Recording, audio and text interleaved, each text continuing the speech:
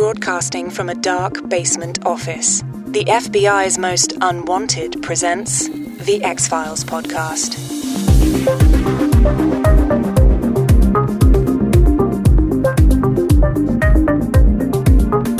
I was thinking,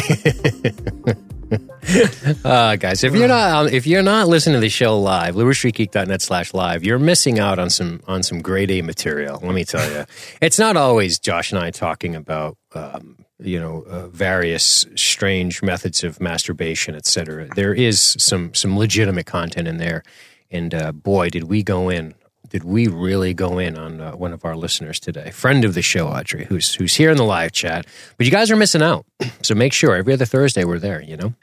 Hey, you know what's special about Monday? What's that, baby? The podcast is going to release on a very special day on the calendar, which is Audrey's birthday. I think that's the only thing going on that day. Oh, that's awesome. Yeah, I think Monday's, I was thinking, here's Monday coming around the corner.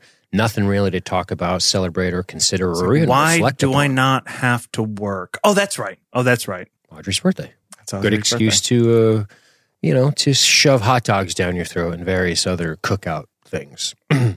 Or whatever. Or whatever you want to shove down there. Before we get to Audrey's birthday on Monday, we have to go to Russia. Mother Ruska. I think it has come up before how I probably mentioned it like, what's a bummer is that, they're FBI agents, so it doesn't lend a lot of reasons for international involvement. Yes. In general. And it's kind of exciting when it does. It absolutely is.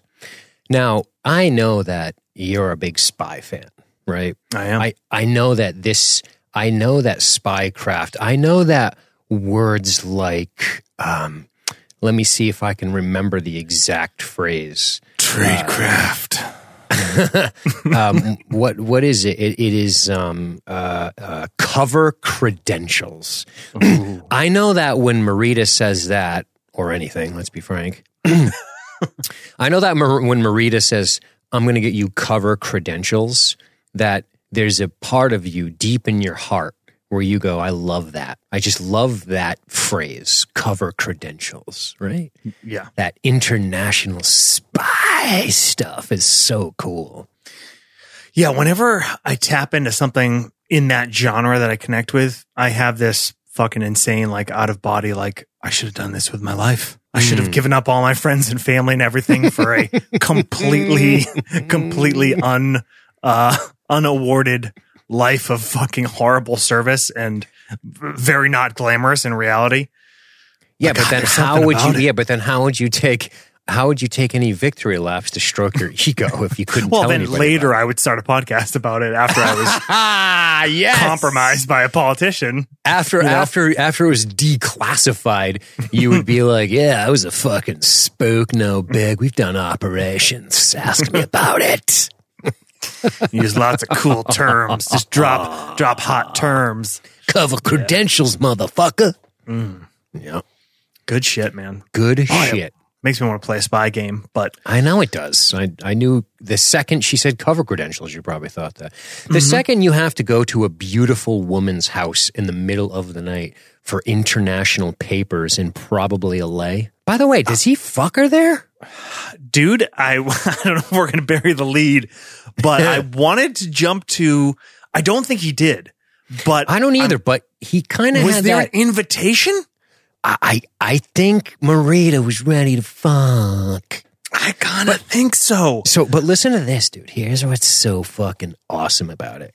Mulder has the demeanor of a veteran whore because he literally leaves his child handcuffed to the steering wheel while he goes upstairs to fuck his client. That's like veteran level whore shit. Like, mommy's gotta work. Spit your gum out, go upstairs while your kid's handcuffed to the fucking steering wheel, right? I gotta make ends meet, you little punk. Upstairs you go, Ma. I love it. I didn't even realize he was in the car till he came back down from Marita's and Krychek's still in the fucking car. How much did you piss? just bang her while you chained him to the car? How much piss are in the floor mats of that fucking Buick? I mean, Krychek is in there for the better part of 2 days, I think. Mulder gets back to the guy. Oh, fuck. He waves, like, wave in front of his nose. Krychek goes, oops. Yeah, I think it's a clear invitation. And I think that cut of him getting into the car is to show. Is the no. Because to placate all the shippers. Because they would lose their mind if Mulder ever had a sexual relationship with anybody but Scully. Also, because, as the chat is so succinctly pointing out, it looks like Carolyn, Audrey, Harper are all talking about it right now. They're talking about the sexual tension between Krychek and Mulder is palpable. It is like Florida humidity. As soon as you open the door, you feel it. This is like, you don't need to write fanfic. It's writing itself right in front of you.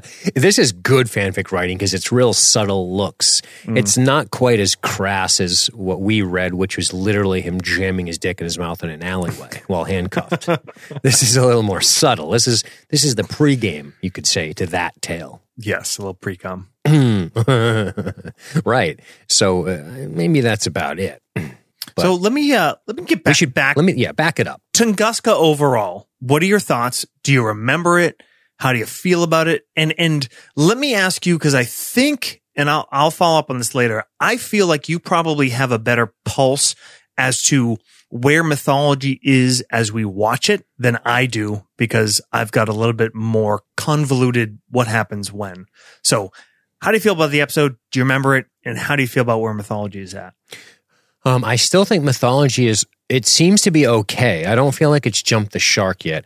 I still think they're doing a good job from where I'm sitting now with shitty memory of what's coming to be stringing us along, which is what you need to do as a showrunner. You got to kind of string us along and give us some stuff. I still feel like it hasn't been compromised. It hasn't really jumped the shark yet.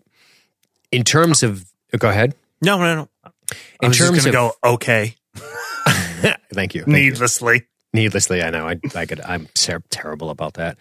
So I think that I definitely like this episode, and I guess I like the cloak and dagger stuff, and I like that it's a two-parter because it feels like a lot happens. I took a ton of notes, so to be frank, I'm still sort of processing how I feel. But anytime you bring Krychek back into the mix, anytime you get us moving internationally, going to Russia, being chased by Russian men on horseback who whip you into unconsciousness and lock you in some random prison out in the middle of fucking Siberia, that interests me. I like that. I like the black ooze. I like diplomatic bags and diplomatic credentials and airport fuckery. All of that stuff speaks to me on the spycraft level, and I like that. Now, how this concludes, I don't really know if it will be satisfactory, but I really like the setup of Tunguska. I also like Tunguska as one of those wild events in history that happened in 1908, which is a real thing that happened, and it's insane, dude. There's actual images of the forests in a Soviet Academy science journal, which I guess leaked somehow. Just leveled trees from some sort of, I guess you'd call them, I know they call them near Earth objects when they miss, but I guess this is an air burst meteoroid. And that is fucking crazy. And those numbers that Mulder threw out were not bullshit. It was 2,150 kilometers of forest just devastated. That's insane, dude. 2,150 kilometers. Just a rough estimate. That's like 1,000 miles of destruction. Wrap your head around that for just a second. And then to make it an X-File is cool. Now, just because you invoke Tunguska and just because you go to Tunguska doesn't mean you just have a good episode of TV. So because it's a two-parter, I might pussyfoot around deciding if this is really good until I see it conclude. But boy, I'm excited to know what happens next. So insofar as this is an episode part 1, I think it's successfully done its job. I don't know why I can't say I love it yet, but I do really like it. Okay. All right. I will follow up to say, when you started talking about Tunguska, this reminds me, and this is crazy, I don't remember if it's a conversation. We have probably had the conversation on this podcast, but it also could be from listening to you on another LSG podcast. Okay. But talking about how you love things that play, and no, I'm sorry, it was this fucking podcast because it was musings of a last week. Yes. Yeah. The play, and you brought up vampire as a setting, World of Darkness. Sure. As a mythology that takes real world events and ties them into this mythology, this world building. Yes. So I love that fucking shit. Yes. It lends something a little bit more to me than kind of pulling something out of thin air, insofar as it's something that involves our world. So if you take something that actually happened and you give me another reason of what it caused or why it happened or what it related to, I'm like, oh, fuck. Not that I'm like a sucker for believing in conspiracy theory, but that's why I find them interesting. Like, I really don't believe most of them, but it's a cool, thought exercise, basically, is how I look at it. And, this is so cool. Like, yeah, it was probably a fucking meteoroid, whatever, but like, oh wait, what if it wasn't? And what a great vessel to take us to that place, of X-Files. Yep. And I will say that I feel like numerous times in the show, and probably multiple times to come, I have said this, we downplay mythology, but this is great. And, it's great up to here. And this is the point. And then it kind of falls off from here. And I fucking keep saying it because I'm like, no, this is still fucking cool. Like, this is enough of the game of giving us a little bit more, of playing out a little bit more, of showing a little bit more without, as you said, jumping the shark.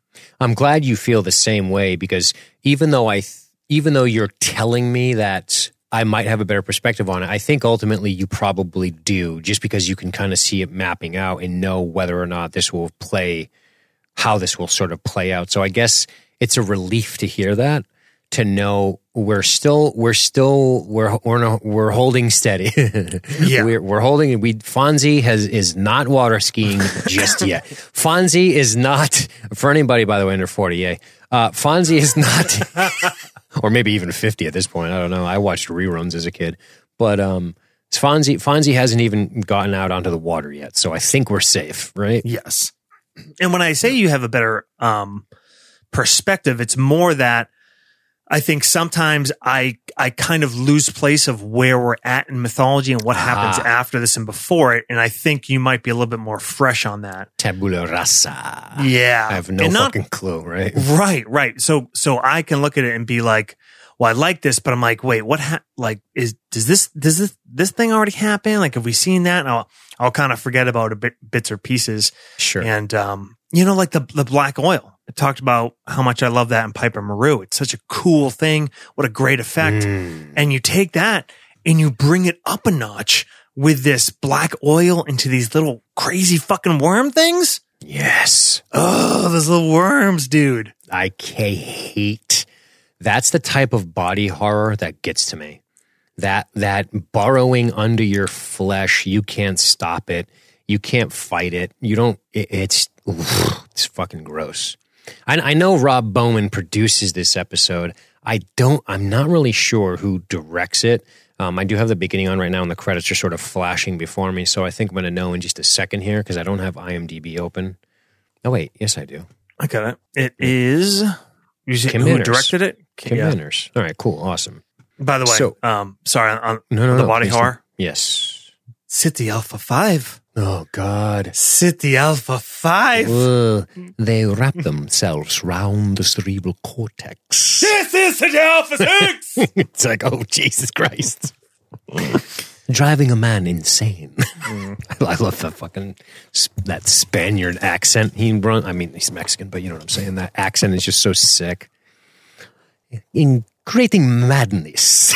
Like the original Antonio Banderas. But no, it's you said something earlier. You said it tying this back to the event. I can't believe I didn't even make that connection. I mean, I did. I know Tunguska is a thing, but I didn't even think of it in the context of tying it into the story. Do you know what I'm saying? Yeah. I think that's a positive because unlike maybe some of the issues we had with CSM, specifically issues you brought up, like really he affected the Bills' outcomes in the AFC Championship game, so they wouldn't go to the or in the Super Bowl, so they wouldn't win the Super Bowl. That seems a bit much. Yep. Even though we both admit that we like this tangential connection to real world events. I think why this one is better than that one from that standpoint is because it's not just being said. It's not just being thrown out there as dialogue that says, I did this, I did that, and I did this. We actually see how they have to weave this into the narrative, and it's done so in a subtle manner that's not over the top to me. I like that. Mm-hmm. Want to bring up something that was mentioned in the chat. Did you ever see the movie Evolution? I don't think so. So it's funny that people are bringing it up. I think White Death brought it up originally in the chat. It's David Duchovny is the lead in it. David Duchovny and Julianne Moore. Julianne Moore in 01. That is fucking straight from the factory. Julianne Moore days. Prime time. But what's his name? Not Steve Zahn. Jesus Christ. Stifler. I hate to. Sean William Scott. Sean William Scott. Orlando Jones. Ooh, what the fuck is he doing these days? I was talking. I don't know. He's a 7-Up guy, right? He's a stand-up. Yeah. He's good stand-up. Yeah. I was talking about this movie. Good friend of mine, Kyle, who you know. I just saw him the other day, right? Yes. Yep. He's good people. Not a nerd. He's a fucking hardworking farmer type. But he has a few nerd niches, not niches. Niches? A few nerd niches. And one of them, like he has these few properties basically that he's all into. And it's mainly Star Wars and Ghostbusters. Okay. He is one of the biggest Ghostbusters fans I've ever met in my life. That's right. And we were talking about this movie recently. He's actually been helping me out at work because he's off from his current job because of surgery. So we've been kind of fun. See, I didn't know if he worked over there. I actually was going to ask you that when I saw you guys at the cafe. Yeah, he has been recently. He used to full-time. I knew he used to. Then he got a real job with fucking benefits. Not on. Hey, hashtag don't be a farmer. Yeah, farmers. But I brought up Evolution. It's people might call me crazy for saying this, but it's like a spiritual sequel to Ghostbusters. Okay, it's the same kind of vibe. It's it deals with supernatural shit. There's a lot of action, but there's a great chemistry of the main crew. There's a great humor. I mean, it's nothing really plot wise at all like Ghostbusters, but there's just this feel to that. Like there's not a lot of movies like that kind of sci-fi action comedy group of people taking on this supernatural thing. And interesting. And yeah, as Moxie brought up in the chat, Aykroyd does have an appearance in it. And highly recommend. I mean, it's not I wouldn't call it a great film, but it is a fucking fun ride, man. It's a blast. Aykroyd, dude, Ethan Suplee. Ethan Suplee is the guy who it's not a schooner, it is a sailboat. That guy? Have you seen him? No. Is he skinny now? Dude, he's a beast. He's a fucking power lifter. I'm so happy for him. Dude, he's a fucking beast. Oh my God. Yeah, it's a real cool transformation. He was never going to be a skinny guy, but he lost a ton of weight and he's jacked. He's fucking huge. There is no Easter Bunny. There is no Easter Bunny. Dude, you know who else is in this fucking movie? Ted Levine is in Evolution. Oh, shit. That's fucking Wild Bill. Yeah. And also he's in Heat and shit.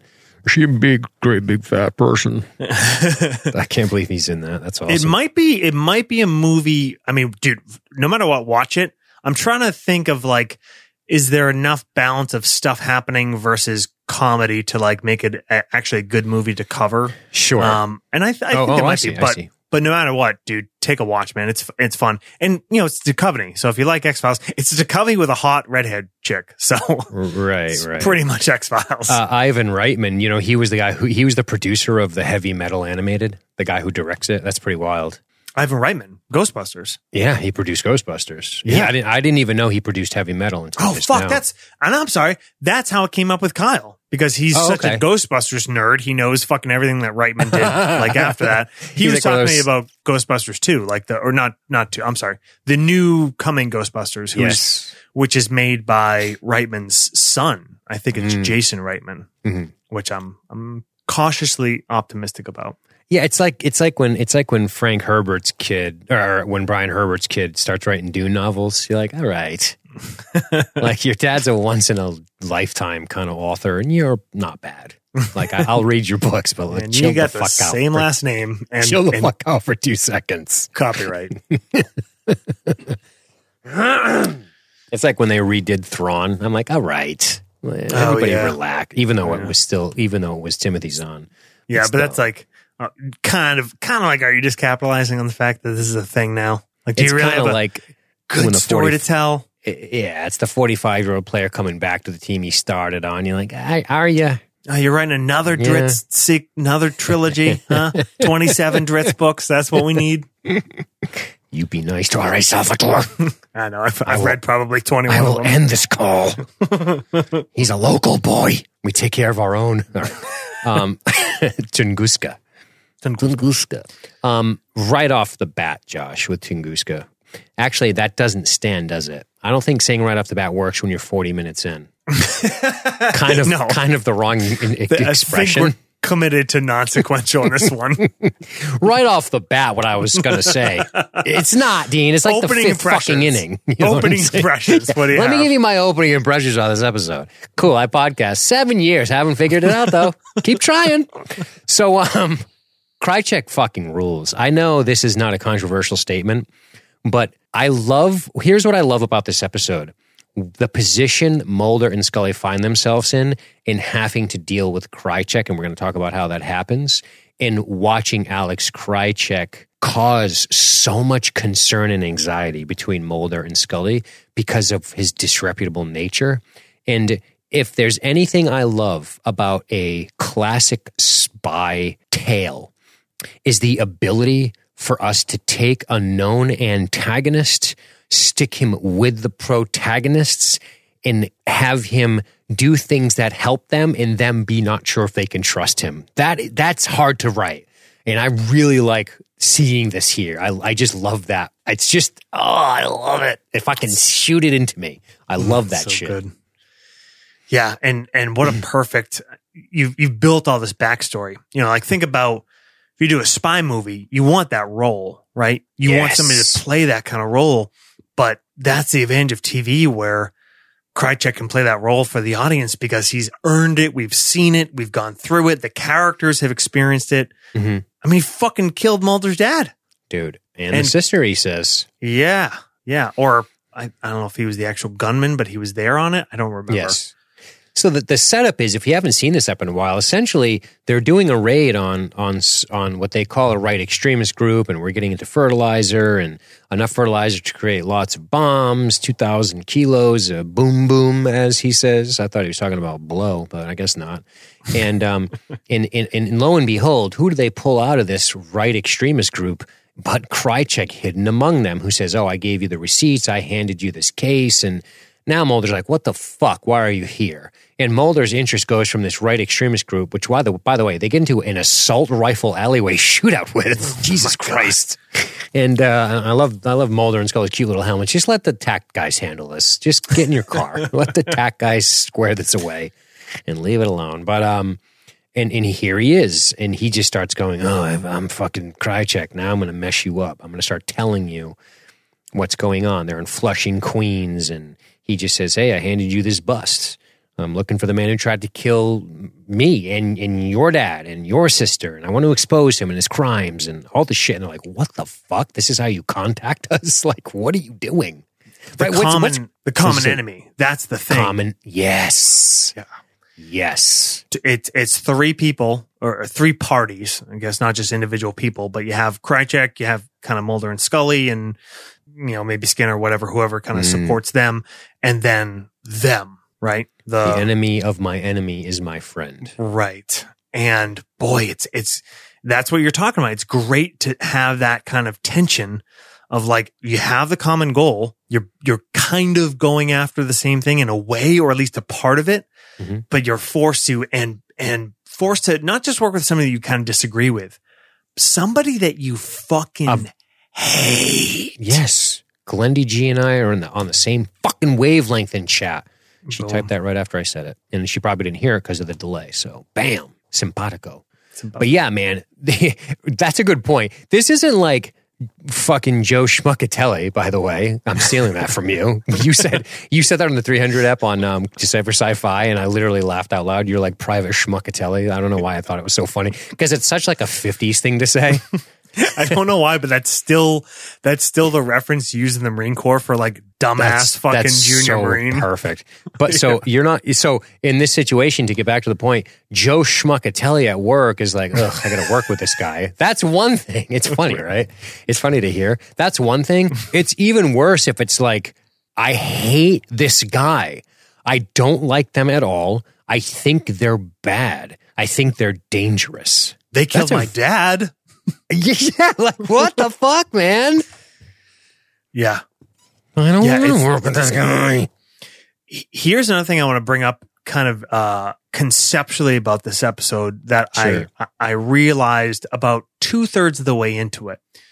This is an episode that doesn't have a ton of Mulder and Scully.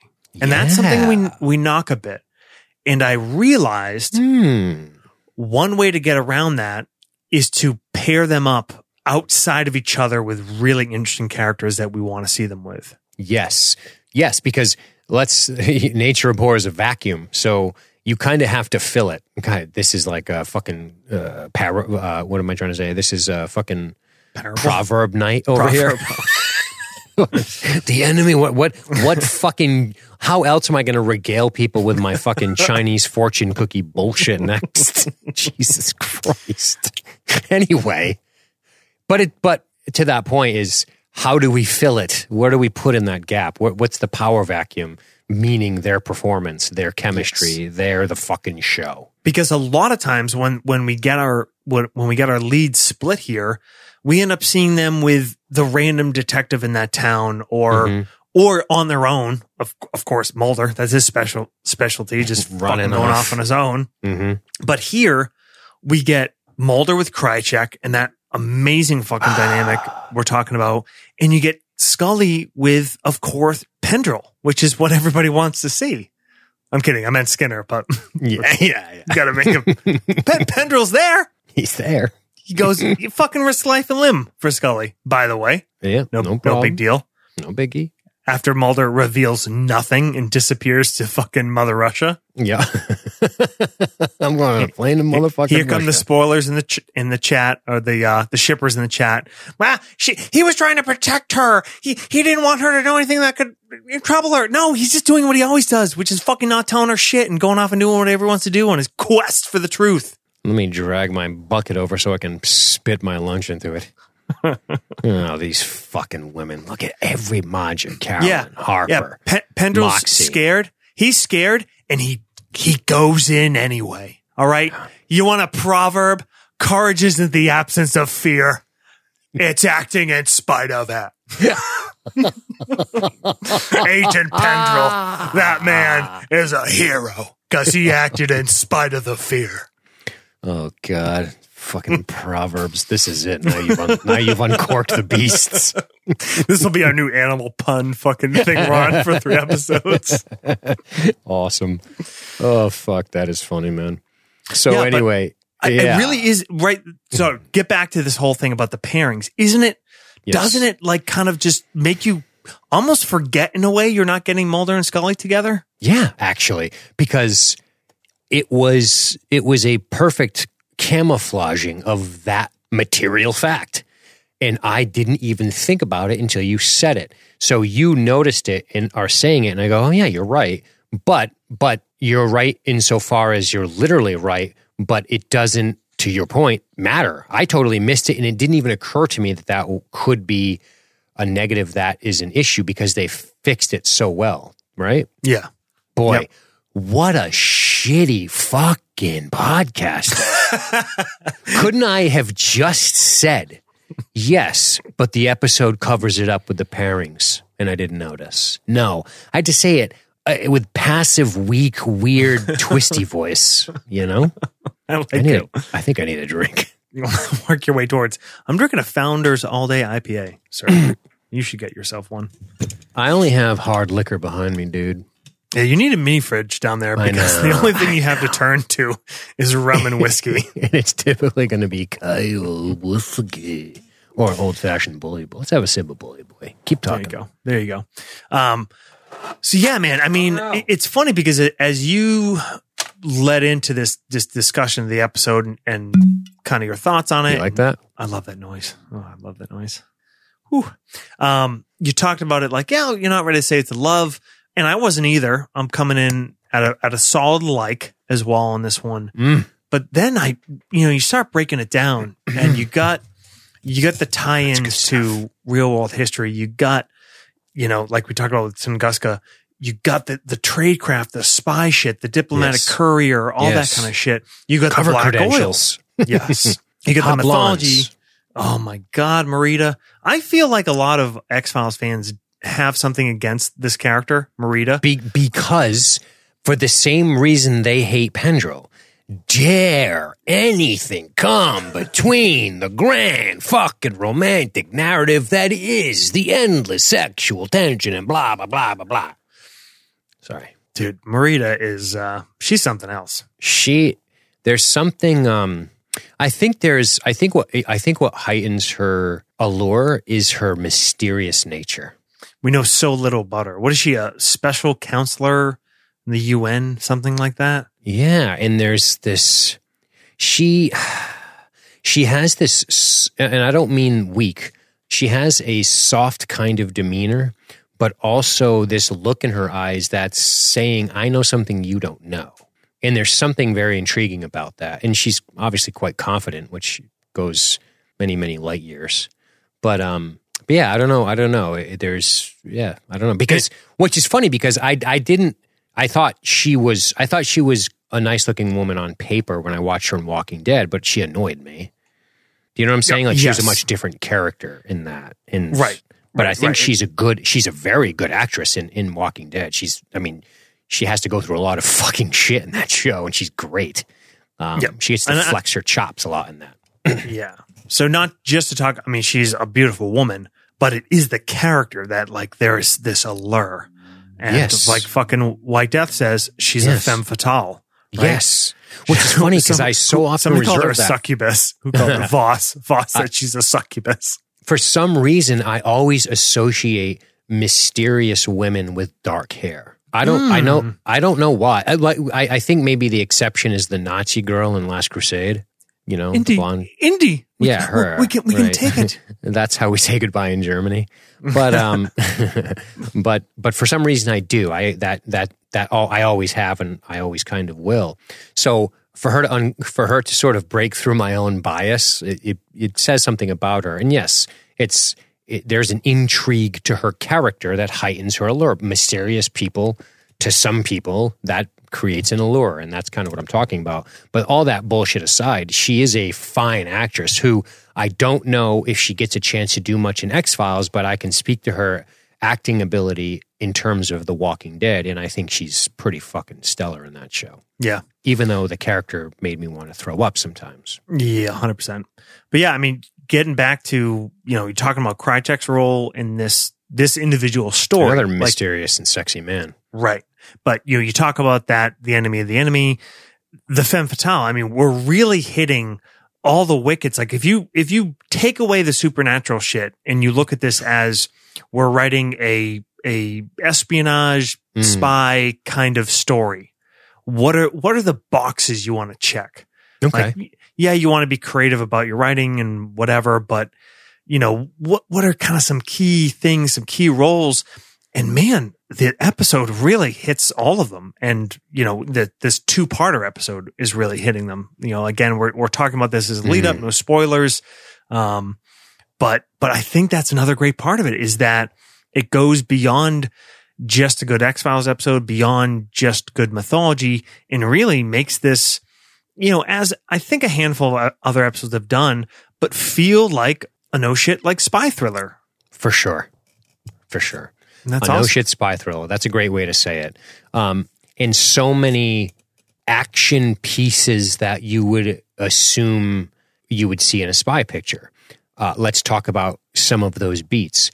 Krychek, first of all, Carolyn in the chat is talking about shirtless Skinner. If we're going to fawn over Marita, we need to fawn over Skinner because he's hot. There's a lot of sexual energy in this episode. He's what you, what else is new? If there isn't, we'll create our own. And our listeners. Yeah, no kidding. But he is somebody that Skinner has, Skinner has the animal magnetism, right? That's his thing. He sort of stirs the beast, so to speak, right? Yes. You would, on paper, if you just saw like headshots, you'd be like, all right, it's kind of a balding guy with, symmetrical features, but okay. Like you wouldn't pick him out of a lineup. You do because you know his personality. Yeah. And that's if what you I watch mean, him his in Sons of magnetism. Anarchy, Yes.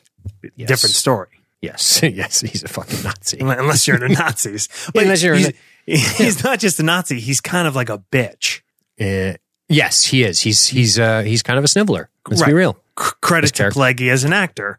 It's not just this pure. He's no Brad Pitt. Let's be honest. I mean, he's not a bad looking guy, but it's the energy. He does have this, like you said, this fucking just big dick energy. Like whatever. I'm sorry. Yes, like that's what it is. Fucking, he's got the alpha shit.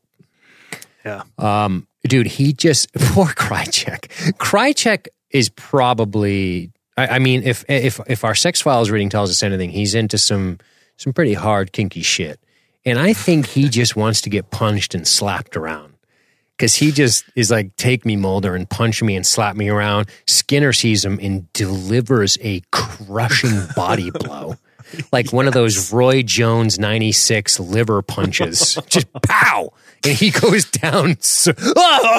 He sounds like he's in the worst pain ever. He just blasts him in the guts. Dude. Krychek goes through the ringer in this episode. He gets his ass whooped. Fucking locked up, like here, there, everywhere, dangling off a balcony, fucking exposed to the sun, locked in a car, locked into fucking Russian prison. I mean, if he's into it, maybe a little, what'd you call it for the X-Files? A little 50 Shades of Grey Aliens? 50 Shades of Grey Aliens, I think. Yeah. 50 Shades of Greys. 50 Shades of Greys. There you go. That's what they call him. So he's definitely a 50 Shades of Greys type. But back to the Skinner piece, what I was saying before I went off on a sort of weird homoerotic discussion about Skinner is that Krychek does the spy thing. Oh my God, I'm locked on the balcony. I see a man. I see the mysterious man who had the diplomatic bag who eluded us at the airport coming in. He's being sneaky. Fucking Krychek slickly goes out over the balcony to hide. Pulls this fucking guy to his death. Krychek is a savage. Dude, that's a fucking kill. That's a great kill. Great spy kill. Some solid snake shit right there. Dude.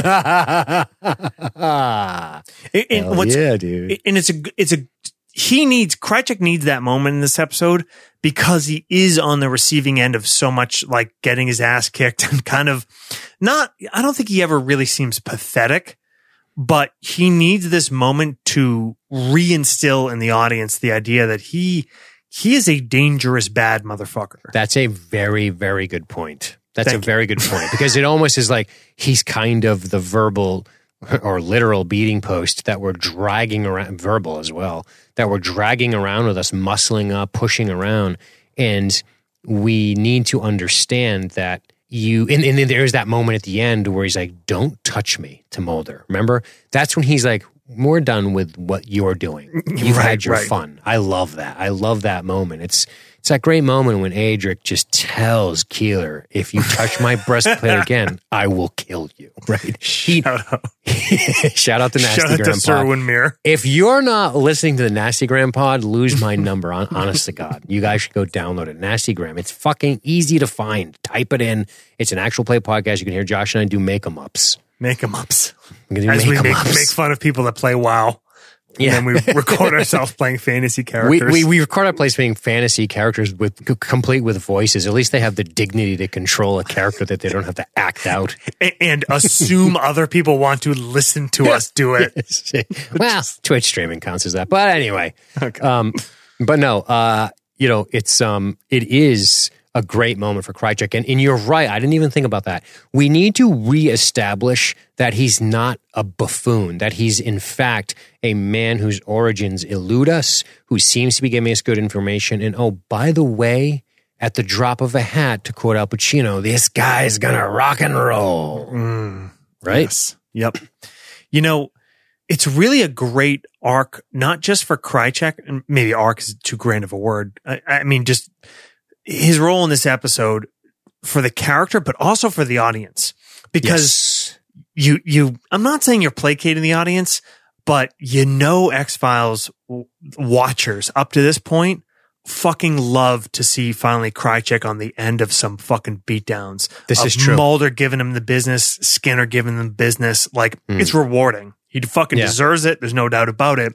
But the episode and the dynamic gets better when he gets a little bit more into it, right? Yes. When he kills the guy. Dude. Yes. And then especially when it becomes not just you're my fucking bitch from Mulder to Krychek, but now fuck, we kind of need each other. Or maybe you need even me. Right. Mulder needs Krychek. Yes. You need me, Mulder. And That's not just in that alley. And not just in that alley, as we've discussed. So one other quick thing about that, not the alley, that's been covered sufficiently.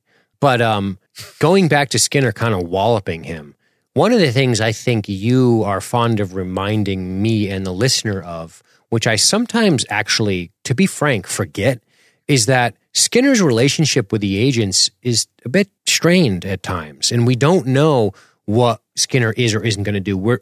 We assume he has our agent's best interest in mind, but his idea of what their best interest is in theirs could be a conflicting setup, right? Yes. Yep. So when we see Skinner loose his venom physically on Krychek, it's almost another solidification of, oh, cool, Skinner's on our side this week, right? Yes. He also can't stand this fucking guy. That's good. That brings us all together as a team. Our mutual disgust of Krychek.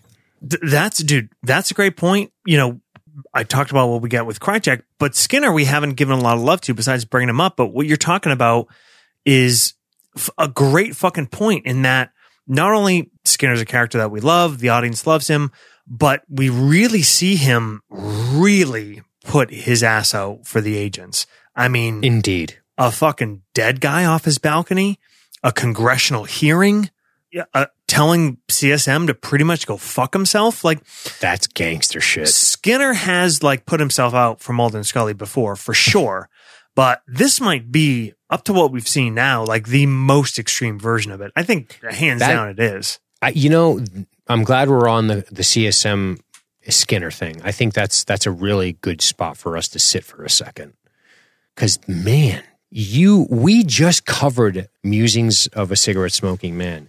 The man who said, I've watched presidents die. If Skinner, if CSM wanted Skinner to disappear, he would disappear. And no amount of animal magnetism or machismo or former Marine badassery could stop it. That's how powerful the CSM is. He will make you fucking go away. So for a man like Skinner to be like, I don't know. And he's like, well, let me remind you that not telling me is, he threatens him sort of subtly. Yep. And I like that Skinner has the fucking chutzpah to be like, how about fuck off? I mean, in so many words. Yep. Yeah, man, it's good fucking shit from Skinner. And hell yeah. And again, CSM, I almost forgot because it's been like we skipped a week with our recordings, but Musings was the last episode we watched. So when you picture yourself back at this spot in, was it 96, 97 when this episode came out? Sure. You see you're watching this live Sunday night on Fox. You see CSM come back on screen. It's fresh in your mind what you just saw him do. And it does give even more weight and gravity to Skinner's, I don't know what you want to call it, stick-to-itiveness or sure, stubbornness or support for the agents and conviction. Conviction, much better word. I got a lot of bad podcasting to recover from this week, so I'll take that win. But man, dude, I'm out of love for this episode. I'm starting to be swayed, and I hate that this happens to us all the time. We're so fucking we're such fanboys. It's so disgusting. It's just like It's almost like this game we play. Like, I'm going to come in at a like, and then you're going to make me love it, and we're going to hug and fucking play tummy sticks. Oh, God. Can we cancel this fucking podcast already? Victory laps, fucking awards all around. Everybody gets a ribbon. Oh, my God. Oh, you're so compelling, Josh. Oh, yay. I love it. And then you're so compelling, Dean. Dean, love what it. a great point. Oh, how insightful. This fucking podcast is terrible. 1 star. Hey, how many episodes have we done? 100. The century mark. Oh, my God. Oh, my God. I fucking hate us. But I also love us. It's complicated, guys. It's very complicated. I can't explain. As you hear this. I got to get the bully boy down my gullet. That lovely echo. So you're going bully boy whiskey? Mm-hmm. That's good stuff, my friend. Mm-hmm. It was a gift to me. I don't remember from whom. Neat. Yes. Well, out of the bottle. I don't have a fucking glass down here. Oh. I'm drinking it like a fucking pirate captain. Jesus. It's working. Woo. I have such bad alcohol tolerance. It's a problem. Yay, we love it. It's all connected. All right. Yay. What's what we've covered a lot of conceptual things about this episode. Want to talk about some good just individual moments or scenes or shots or whatever, because I think we've covered a lot of kind of the themes of what's going on in the episode. Mm-hmm. And we did allude to it, but the black oil specifically, dude, the fucking, what's his name? Doctor. It's a funny name. It's like, I wrote it on a sidebar. I'll tell you in a second. Dr. Sachs. Yeah, Dr. Sachs. Dr. Sachs takes a meteorite to a fucking table saw. Or the other way around, but yeah. Sure. And then what a cool, just that fucking scene of like, it doesn't just like take him, but he's there in this weird kind of, not a coma. He's standing, but he's unresponsive. They don't even know if he's alive or dead. And I was joking about it, but Pendrell is well served here because he is fucking scared. He should be. And maybe Scully is too, but she sure doesn't fucking show it. Yes. I mean, this is a great way to show, aside from getting into a gunfight or like the opening scene, but you talk about good ways to show your character's proficiency and heroism, in the face of a, somewhat less like an upfront threat, right? Not going to the house with a barricaded perp with a gun.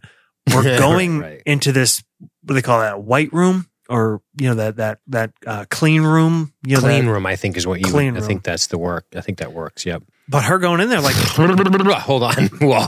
My mind drifted for a second. I'm good, man. Wow. Fucking bully boy. Second swig's the charm. I'm just, okay. Yeah, that was probably the 4th, to be frank. I was thinking that was little sips, but maybe not. All right, we're good. Sorry. Her going into that situation is, it's badass on Scully's part. Mm-hmm. In trying to figure out what's happening, but also fucking no matter what, like this guy's life is at risk or possibly gone already. And Scully knows that in a way she kind of helped put him in the situation, and she's going to put her ass right online to go in there. And Pendrell is well served by being alongside to help, but also kind of be the fucking everyman who's like, wait, what the fuck? We're just going to go in here? Jesus Christ, we don't know what he's exposed to. We don't know what happened. Scully's like, it's fine. We got suits. If it's not perforated, we're going to be okay. We're going to do this. We have to do this. It's a good moment for her. And visually him coming to, it's almost like, who's the guy that plays, I can't believe I can't remember this. Jesus Christ, I'm in a mind fart. Data on Next Gen. Brett Spiner, when he's in Independence Day and he's in that room and the alien has him and he kind of like, he's not moving and then he kind of spasms and starts talking as the... I hate it. Oh yeah. A little bit more body horror. Hell yeah. Yeah, that's dark. But I mean, yeah, I like that. It's funny because in a spy caper, you don't really think of horror as one of the tonal identities you're trying to attach to your story. You might think of fear and oh shit moments, he's a double agent, but horror. And I think that's what's unique to X-Files, is that the spy caper piece, the spy craft, what I'm trying to say, technique can actually be accentuated by the use of horror. And that's a very unique genre, isn't it? Yes. That goes back to the World of Darkness shit that we fucking drink every time we mention it, right? You're adding spy and intrigue, but you're also slipping horror into it too. This sort of weird gothic feel, and it adds a different level to it. And I think that's probably one of the most attractive things about X-Files is having that piece added to it. And that's why you and I spent so much time dogging on the mythology, yet here we are still talking good about it because it's still doing what we want it to do, and tapping all the little tonal touchstones that just run shivers down our spines as to the shit we like. Yeah. It's fucking rad. But that's such a good point. I'm glad you brought up that. But in terms of, we have been talking sort of wide lens here. If we were to focus down a little bit, without getting too corny, I think we discussed the kill I really like. I enjoy CSM going to see the well-manicured man because it's a reminder that the buck doesn't stop with CSM, and I like seeing him a little bit uncomfortable. I like seeing this interesting, rich old man out amongst his horses who doesn't have a phone, and knowing that this actor is such a good actor for this role because let's be real. The cigarette-smoking man is a man who looks like he can say, I've watched presidents die. The well-manicured man doesn't really look like that, does it? John Neville is this sort of classically trained British stage actor who is a man you would imagine playing Jean-Luc Picard, right? He's not like this menacing-looking guy. And when you can take this mild-mannered, well-manicured man is literally what he's called in the credits for a reason, and then to turn him into somebody who makes you really feel uncomfortable is hard to do. And that's just a credit to a phenomenal, storied actor. Yes. And I like that. Like CSM, you have, you can kind of come across, your look is, you kind of look like a bad guy. Right? It's like, it's almost like that's me. Like if you cast Dean in a movie, he's probably going to be the bad guy. Got a big nose, kind of a little weird looking, not, you wouldn't say classic. I'm not like classically hair parted. Like I'd have a villain advantage. Do you know what I'm saying? It's really hard for a guy that looks like that to make you go, ooh. But that just shows you how good of a fucking actor he is. You're not Crag enough. You'd be a better anti-hero, but I'd be a better. Yeah, that's true. That's true. I'd make a better anti-hero for sure. Like maybe a Snake Plissken. That's my dream role. Yeah. But it's a good point. He's and so good. That scene with well-manicured man, I'm glad you brought it up because we didn't even touch on it yet. The stakes that not only his role, and we see CSM, we forget that CSM is not all powerful, independent, that he does answer to things. And the stakes that the well-manicured man puts on this, the fact that Mulder, that someone they believe is Mulder is off to Russia, and the, well-manicured man doesn't panic, fucking for sure. But to say he's concerned, I think is an understatement. And that just shows us even more like, oh, fuck. Like, what are they onto? Right. That's such a good point. Yeah. And then, we brought it up in the beginning, but to kind of hit one more great scene is just the fucking Russian prison shit and the final visually shot. Love this shit. All of this forest shit. These two guys in the forest sneaking around. I love when we have to go from, and I'm sure this is something you can speak to with your love of the spycraft genre, but I like when we have to go, there's that moment, right, in the movie where it goes from dead drops, handoffs, hand signals. The man with when the man opens the red umbrella, we make the phone call. All of these cool little things that spy pictures do, and then the operation has to be executed directly. And that's fucking sick. two guys in the forest of Tunguska or Tunguska. I'm not sure how you pronounce that.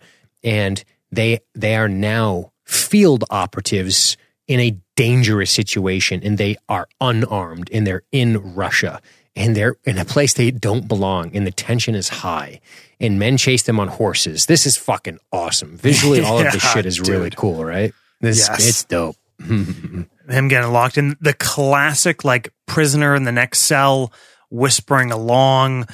Is he really giving good intel? Is he a plant? Like, that's more classic spy shit. And then just as a pure, if there's one shot, I think it's what I used for the episode drop on in Facebook, Mulder under that fucking chicken wire. And not just Mulder, but that room full of people with the black oil getting dropped on them. Yeah, you're in fucking Russia now. You're beyond the Urals, baby. This isn't even Moscow. You're in it, motherfucker. The people of Moscow are civilized. These people are the country bumpkins of the Russians out here, man. Das vidanya, motherfucker. It's on. Let's fucking go. This is like Russian Deliverance. Dude, I love that shit with the Russian Deliverance. Squeal like a pig for me. I'll need you down on your knees to squeal like pig. I make you feel like borscht.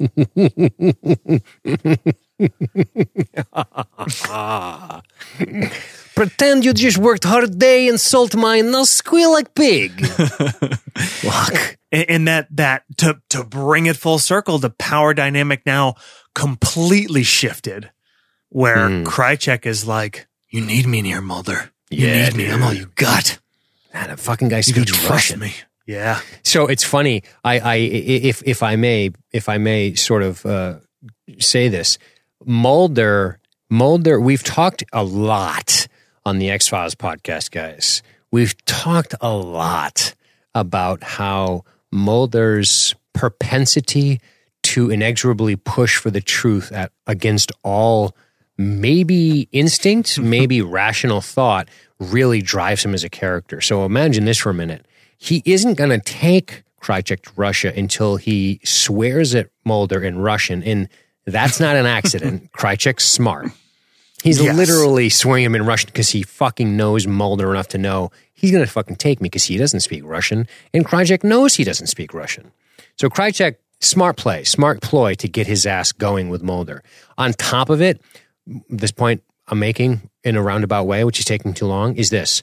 Mulder puts himself in a position to where he's in the middle of, as you said, beyond the fucking Urals, to be out here in the middle of fucking nowhere with a guy he doesn't trust, that he's putting his trust into because he speaks Russian.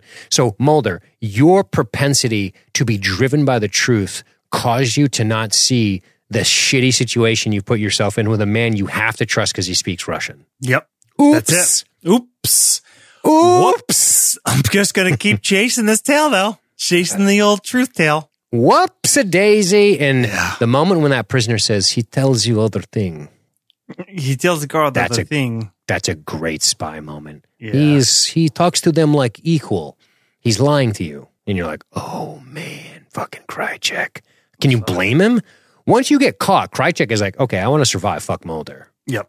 Makes total sense. This is, how else did you expect Krychek is going to be a great ally right up until you guys get bagged, and then he's going to survive. And if he has to serve you the fuck up, he will. I fucking love it.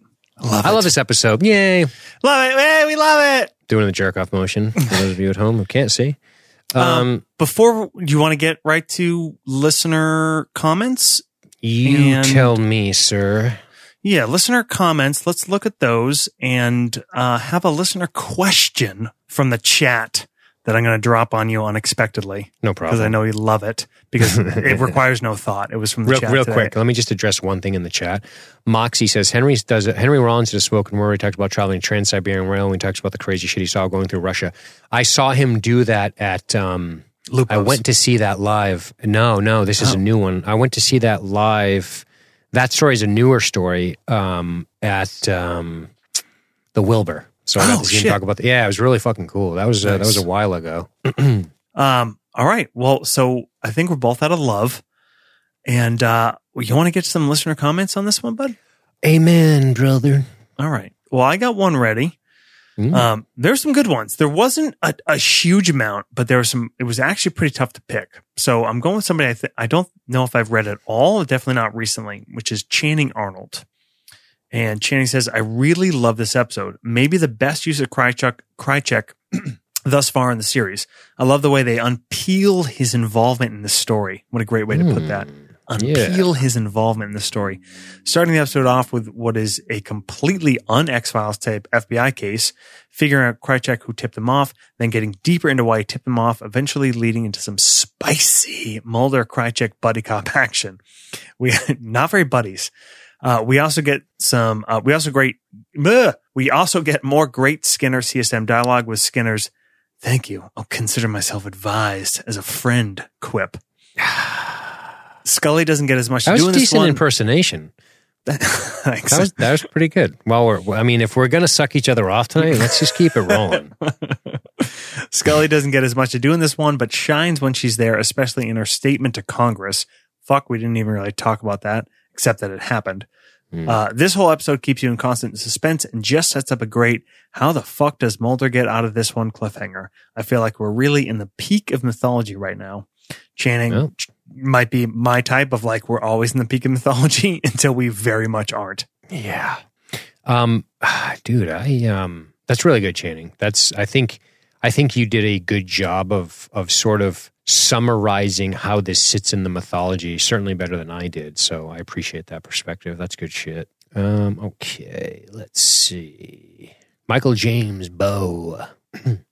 This episode is one I always think I remember, but actually don't. I always conflate it with the Black Oil in season 3. Having just rewatched it, I like it how it almost has an earlier season feel to it. Mulder again goes off on his own, chasing a lead without knowing what the hell will happen when he gets there. It felt like a combination of Fallen Angel from season 1 and Piper Maru Apocrypha from season 3. Plus, we all love a bit of Krychek. Good use of him from him being the one found in the initial FBI operation all the way through to discovering what's really out there in Tunguska. That's a great point. We didn't really talk about the continuity of where he is and how he's there at the end. That's a good observation. He finishes by saying, I missed, though, how he was supposed to have got out of the silo he was locked in.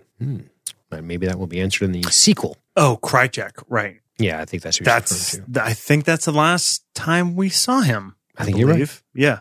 Thank you for that, Mr. Bow. Good shit. All right. We have a listener question, and instead of pulling this one from Facebook, pulled it right out of the chat of tonight's episode. This was brought up earlier. Well, before you go, but not to derail that, but Lisa M., the things that were much tamer in the 90s, she says, congressional testimony, airport security, and gay porn. Yeah, that was really good. It's a really good comment. Yeah. And sorry, the dick sucking hasn't gone around enough. So BP 9000 in the chat, he says dick suck. He goes, hey, remember when I said the mythology was good up till the movie? Okay, BP. I know you know the show better than we do. He does. Dude, do you want to lay down or stand up, BP? You tell me. If you want that sort of like power king feel, you can stand there, or if you just want to relax, just lay down, buddy. We'll take care of you. Yeah. All right. He's been doing a lot of, we haven't mentioned BP enough. He's got a lot of stuff going on in life, but trust us, BP is not going anywhere. So, all right, man. Well, I wish you the best of luck with what you have going on, and my thoughts. Good things. Oh, awesome. Okay, good. Sorry, new house, moving, fucking all sorts of shit. Oh, good for you. Man. Closing a house, all that kind of good stuff. But good for you. Little tied up. Hasn't been doing my homework for a couple episodes, so here I am. It really fucking shows. All right. Question. This comes from White Death, a little earlier in the chat. Rate everyone in this ep based on who you'd most want to fuck. So most to least. Did she use that language? Yes. Rate everyone in this ep based on who you'd most want to fuck. Mulder, Scully, Skinner, Marita, Krychek, Pendrell. We got 6. Mulder, let me write it down. Mulder, Skinner, Scully, Krychek, Scully, Marita, Krychek, Fuck. Pendrell. Fuck. Pendrell. Fuck. Fuck. So that's a specific word. That's a specific word. We're fucking. We're not making love. We're not dating. We're fucking. That's a specific word, isn't it? Yeah, we be fucking. Judge my language is 4 a.m. What a fucking animal she is. All right. Your dedication, Maja. Listen, in her third language at 4 a.m. Maja gets her dick sucked a lot on this fucking podcast. and while we're handing out dick sucks, I just want to make it very clear that this is not easy for Maja because of the hours of Finland compared to Massachusetts, United States of America. And she's fucking here at every one of these live shows. And it's like the middle of the fucking night for her. So shout out to Maja for that. Yep. That's fucking badass. I appreciate it. We appreciate it. Yep. Unlike Mr. Marinero, who has a honeymoon and can't be here tonight. Honeymoons and wow fights. Okay. Yay. Sure. Cartoon fights. All right. Cartoon fights and fleeting love. Hang How do you on to it, Mikey, because it's going to slip away. How do you want to do this? You want to go through your whole list? You want to do like half and half? What do you think? Why don't you give me your top 3? I'll give you my top 3. Then I'll give you my bottom 3. You give me your bottom 3. Kind of like a snake draft. How about that? Snake draft, huh? You know how a snake works. I do. I certainly do. Okay. Why don't do you want to go 1 for 1 instead of just rolling all 3? I think there's more suspense that way. And let's start with 3, 2, 1. Okay. All right. So we're going. Okay. We're starting in the middle. We're starting in the middle, working our way up, and then we're going to work our way down. Like proper lovers. We're going to get you up top. We're going to finish down low. Like a proper lover. All right.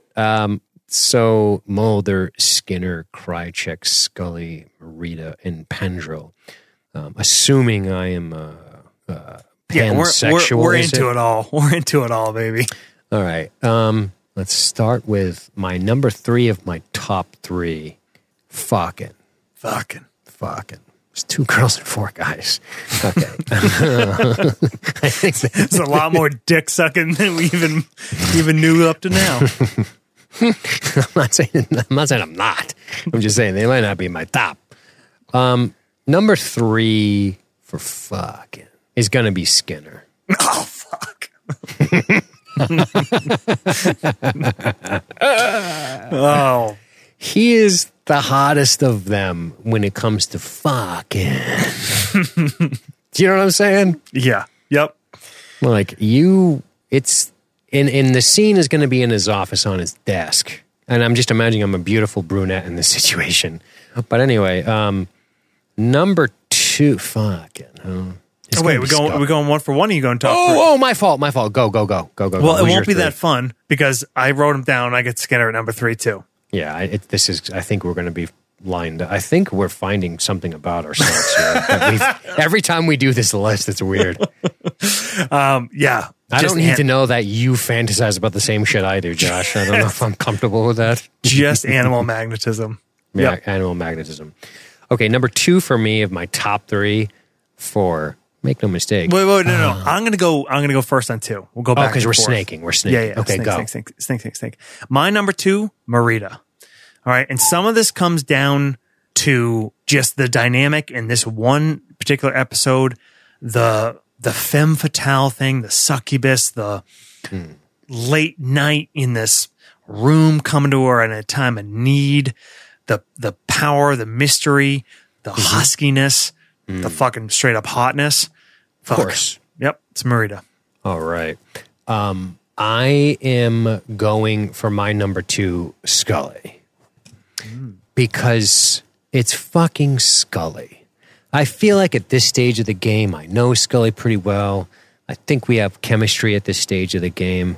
And I think I could leverage that relationship in a very steamy, check my back for weird alien bumps sort of it goes from there moment. Do you know what I'm saying? Yeah. I show up, she's like, what are you doing here? And she can't sleep or I can't sleep. Or, this is how it goes. It's a random hotel in the middle of bumfuck America while we're working on a weird vampire case.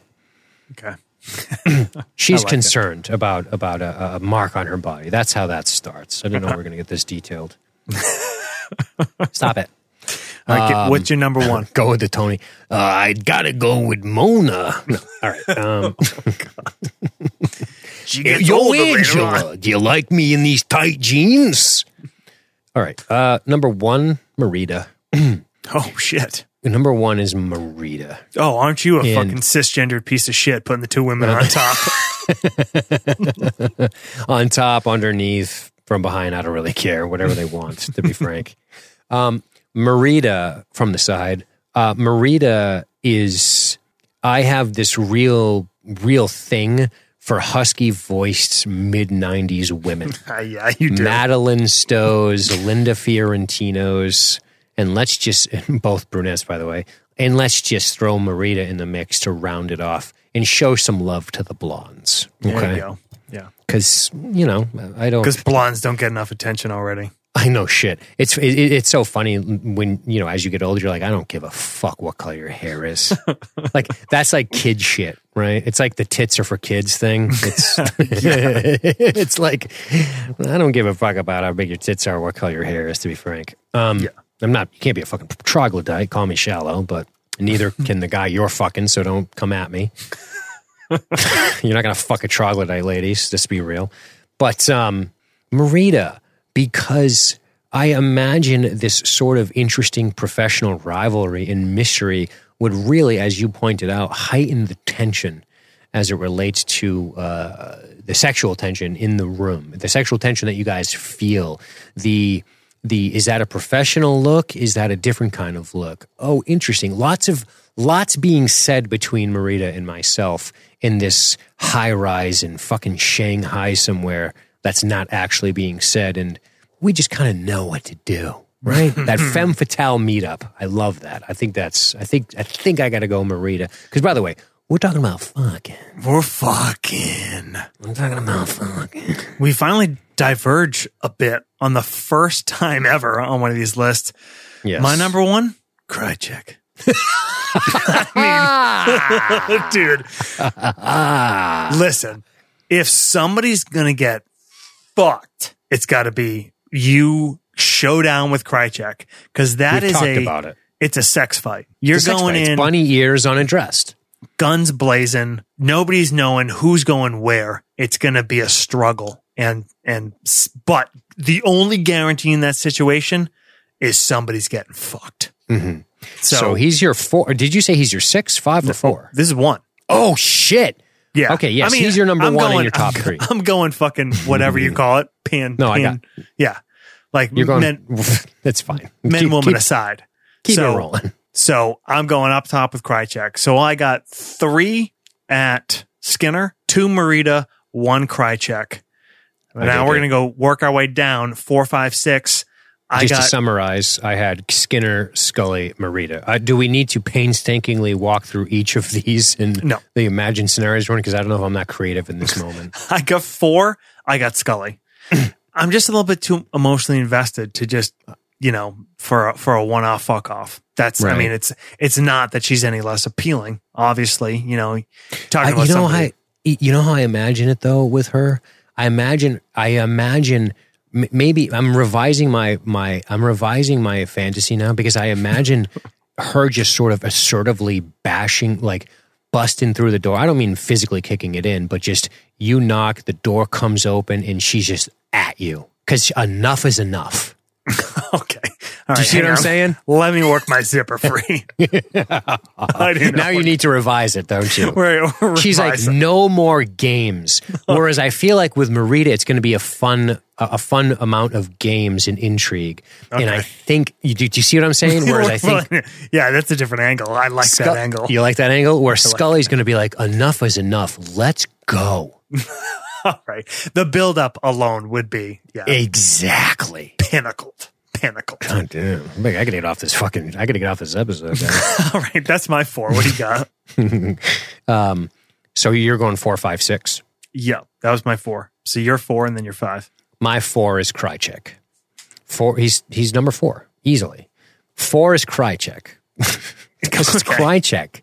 It's dangerous. It's bad. There's bruises. It's fucking wild. You're not sure if it was. Did you make a mistake? You're Did you fuck so up? hoarse at work the next You're day. sitting in your car, kind of ashamed of yourself, but also you might pull to it for a couple months. And you know what I'm saying? You might not tell anybody about it. You're like, wait, I didn't even know I liked that. Do you see what I'm saying? That's what cry check is to me. Yeah. That's a number 4. Okay, number 5. Handcuffs hanging off the balconies is mine. Really work for that nut. All right, go ahead. Michael Hutchins level orgasm. Sorry.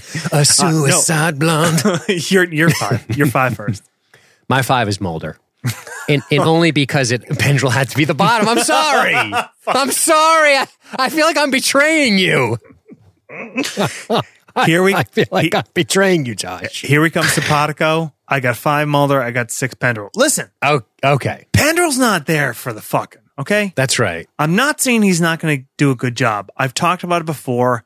That is a straight up, attentive, yeoman, workman-like behavior in the bedroom, okay? Mm-hmm. I never said it was there for the fiery passion, okay? It would be, you know what it would be like? Do you remember in Natural Born Killers when Juliette Lewis she's just this crazy psycho bitch, and she gets that gas station attendant to start going down on her on the hood of the car?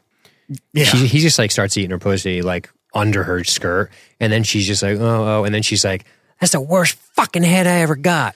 That's Pendrell, unfortunately. Actually, you know what? Here's what I got to do. And then she kills him in that movie. I'm not saying kill Pendrell. I'm not saying be Mallory Knox. I'm just saying I think that's what would happen. Just sadly. To hold my torch to Pendrell, I'm going to swap them. I'm going to put Pendrell 5 and Mulder 6. And here's why. Hold on. Fine. Here's why. Mulder in the bedroom is just like Mulder on the case. It's all about his quest. Okay? What is the quest? The quest for getting off in this case. Mulder So you think he's a selfish lover? Yes, I do. He's a selfish partner. He's a selfish lover. Okay, I'm not saying Pendrell would be the most amazing thing ever, but he would make you feel like you were the most amazing thing ever. You want to talk about cheerleading as you're going to town? He would make you feel like fucking Don Juan Della Nooch when you're pounding away. Are you familiar with the contours of a woman? Oh my God, I've never felt like this before. I don't know, man. I think, here's Pendrell's problem. His problem would be a high school problem. And it's high school sex, if any of you have had it. It would be the really, like, is this okay? Or is this good? Are we good? Like, it'd be too much of that. And it'd be like I think Pendrell would inadvertently put a lot of pressure on you and your pleasure to where you'd have to fake an orgasm just to get him to shut the fuck up about wondering if you came yet. Do you know what I'm saying? Agree to disagree, sir. I think he would make you feel like a champ. Okay. I don't want to wreck a friendship over this, Dean. We've been through a lot together, but we're just gonna have to cut this short before things get ugly. Okay. Oh God, that was a good tag. All right. So Pendrell's my bottom because I think he'd be too concerned with my pleasure to where he'd put so much pressure on me I wouldn't come. As a woman, I'm saying. Guys always come. All right, now that we got that squared away. Because it's fine, you're fucking great. Jesus. Yes, it's super. Shut up. Good insight in the chat from Carolyn. A solid 32 minutes of this 2-hour podcast is about this episode. How do we still retain a listenership? Sorry. Okay. How do we go listen to fucking Camille Nunjani if you want? Get fucked. Go fuck yourself. Imagine his fucking washboard abs working between your thighs. Oh my God. He got jacked, huh? Yeah. Dude, he is exhibit A in why being hot as a guy is just about being rich and having time. Like, to be a beautiful woman, you gotta have something intrinsic. To be a fucking stud guy, you just need money and time. Luckily, we can fool women with personality. Yes. We can use trickery to get laid. Lies. Even if we kind of look like we got hit in the face a little bit. Anti-heroes. We got anti-hero faces. Hey, I'll take it. Sometimes people want to fuck anti-heroes. I'll take that as a win tonight. They're my favorite need characters. I need that vote of confidence tonight, Josh. Yeah. Who do you want to fuck? Orlando Bloom or fucking No. Johnny Depp in Pirates of the Caribbean? Johnny Depp. Okay. There you On the island. Done. Yeah. All right. Well, I think we really covered Tunguska. So, I know you're all waiting with bated breath for part 2, and that will be Terma. And we do have to talk. What's it called? Terma. Got it. At some point, we got to slate in our March Madness listener or winner question. Let's talk episode. about and let's quickly discuss the stickers. The reason they haven't been sent out is my fault. On Tuesday, I will be putting those in Josh's hand and we'll be good. Oh, yes. Right. That's on me. They will be forthcoming. We had a few missed dead drops, but they'll be en route. So I cannot do next week. I'm going to have to go with stick with every other week. I was hoping to do week to week to catch up, but next week is Mama's birthday. So I'm going out to dinner with Mom. How's Mama doing? Mama's awesome. Your mom kicks ass. Yeah, she's badass. Badass lady. She kept your fucking ass in line. That's for sure. I feel so bad for her. I am the number one reason that I will never have kids because I think about how awesome my parents are and what I'm like. But, you can't live up to Mama Bear's standards, that's for sure. No offense, but so 2 weeks. Let's call it June 10th, and it'll either be Terma or at some point we do have to get this listener one in. We could figure out a night we want to cram to, but that will be We'll figure it out. Yeah, and I'll be doing Dune next week then because we're not doing it this week because of the reschedule. So there we go. Good. All right, guys, hurry up. Well, we're Dune. Josh, in the spirit of the X-Files podcast, tell these good people goodbye. You need me in here, Mulder.